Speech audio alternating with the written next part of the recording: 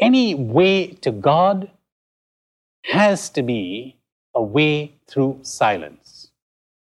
And the first thing, if you want to attain to silence and you want to get to God, is understanding, a readiness to realize that your ideas of God are all inadequate.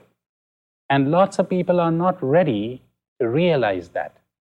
And that's the big obstacle to prayer and to meditation in their case. Imagine that there is a man born blind, and he says to me, "What is this color green that everybody's talking about?" How would you describe that to him? Impossible. And then he says, listen to his questions. He says, is it hot or is it cold? Is it long or is it short? Is it rough or is it smooth? It is none of these things. Because the poor man is asking the questions from his limited experience. But let's suppose I were to try. I'd say, you know, that color green, I'll tell you what it's like. It's like soft music. And one day, the man recovers his sight. And I say to him, "Well, did you see the color green?" He says, "No." You know why? Because he's looking for soft music. He got stuck to that idea of green being soft music. So when he was looking at green, he failed to recognize it. There's another story we have in the East of this little fish in the ocean. Somebody tells the fish, "What a mighty thing the ocean is. Great, marvelous." And so this little fish is swimming everywhere in search of the ocean, in the ocean. And all he finds is water. See, he failed to recognize. He got stuck to that word, ocean. Now, can it be that that is happening to us? Can it be that God is staring us in the face, but because we are clinging to some ideas, we fail to recognize Him? That would be a tragedy, wouldn't it? So then we come to the second thing. The second thing you need to do if you want to get silence and you want to get to God, it is, now get ready, because some of you are going to think that this is absurd. It's almost incredible.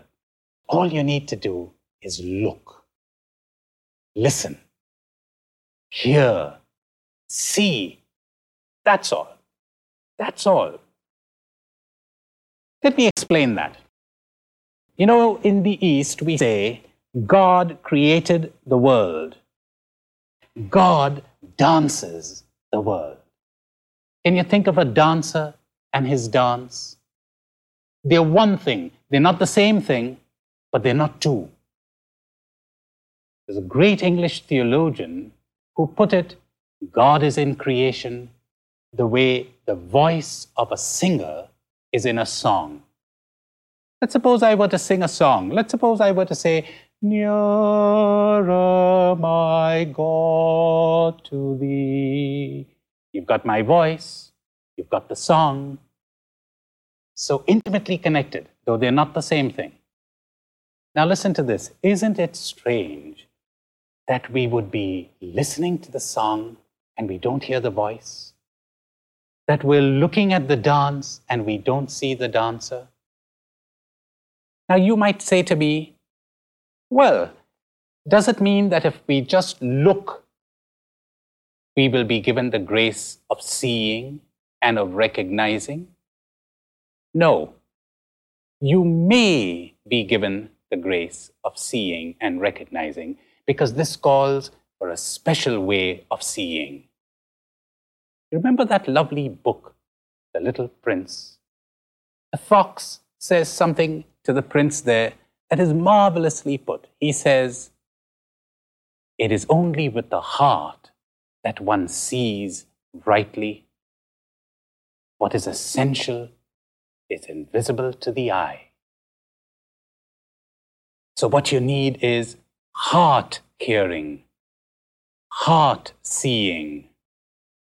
There is an admirable Japanese tale that brings this out very well. This disciple goes to his master and he says, "You are hiding the final secret of contemplation from me." And the master says, "No, I'm not." And the disciple says, "Oh, yes, you are." One day, They happened to be walking along the mountainside, and they heard a bird sing. And the master said to the disciple, "Did you hear that bird sing?" And the disciple said, "Yes."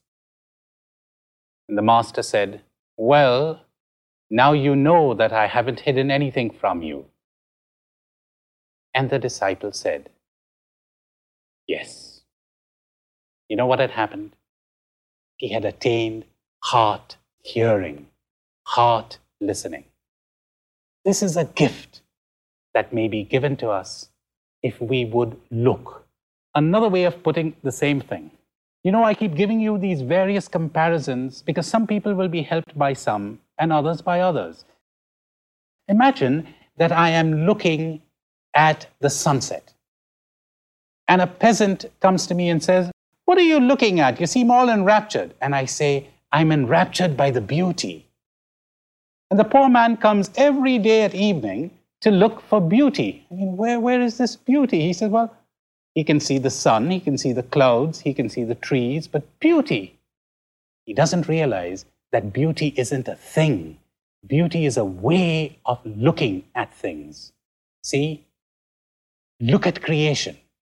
Hopefully, someday, heart looking will be given to you.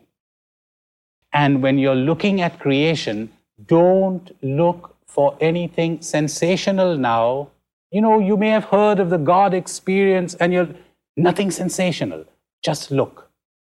Just observe. And don't look at ideas. Look at creation.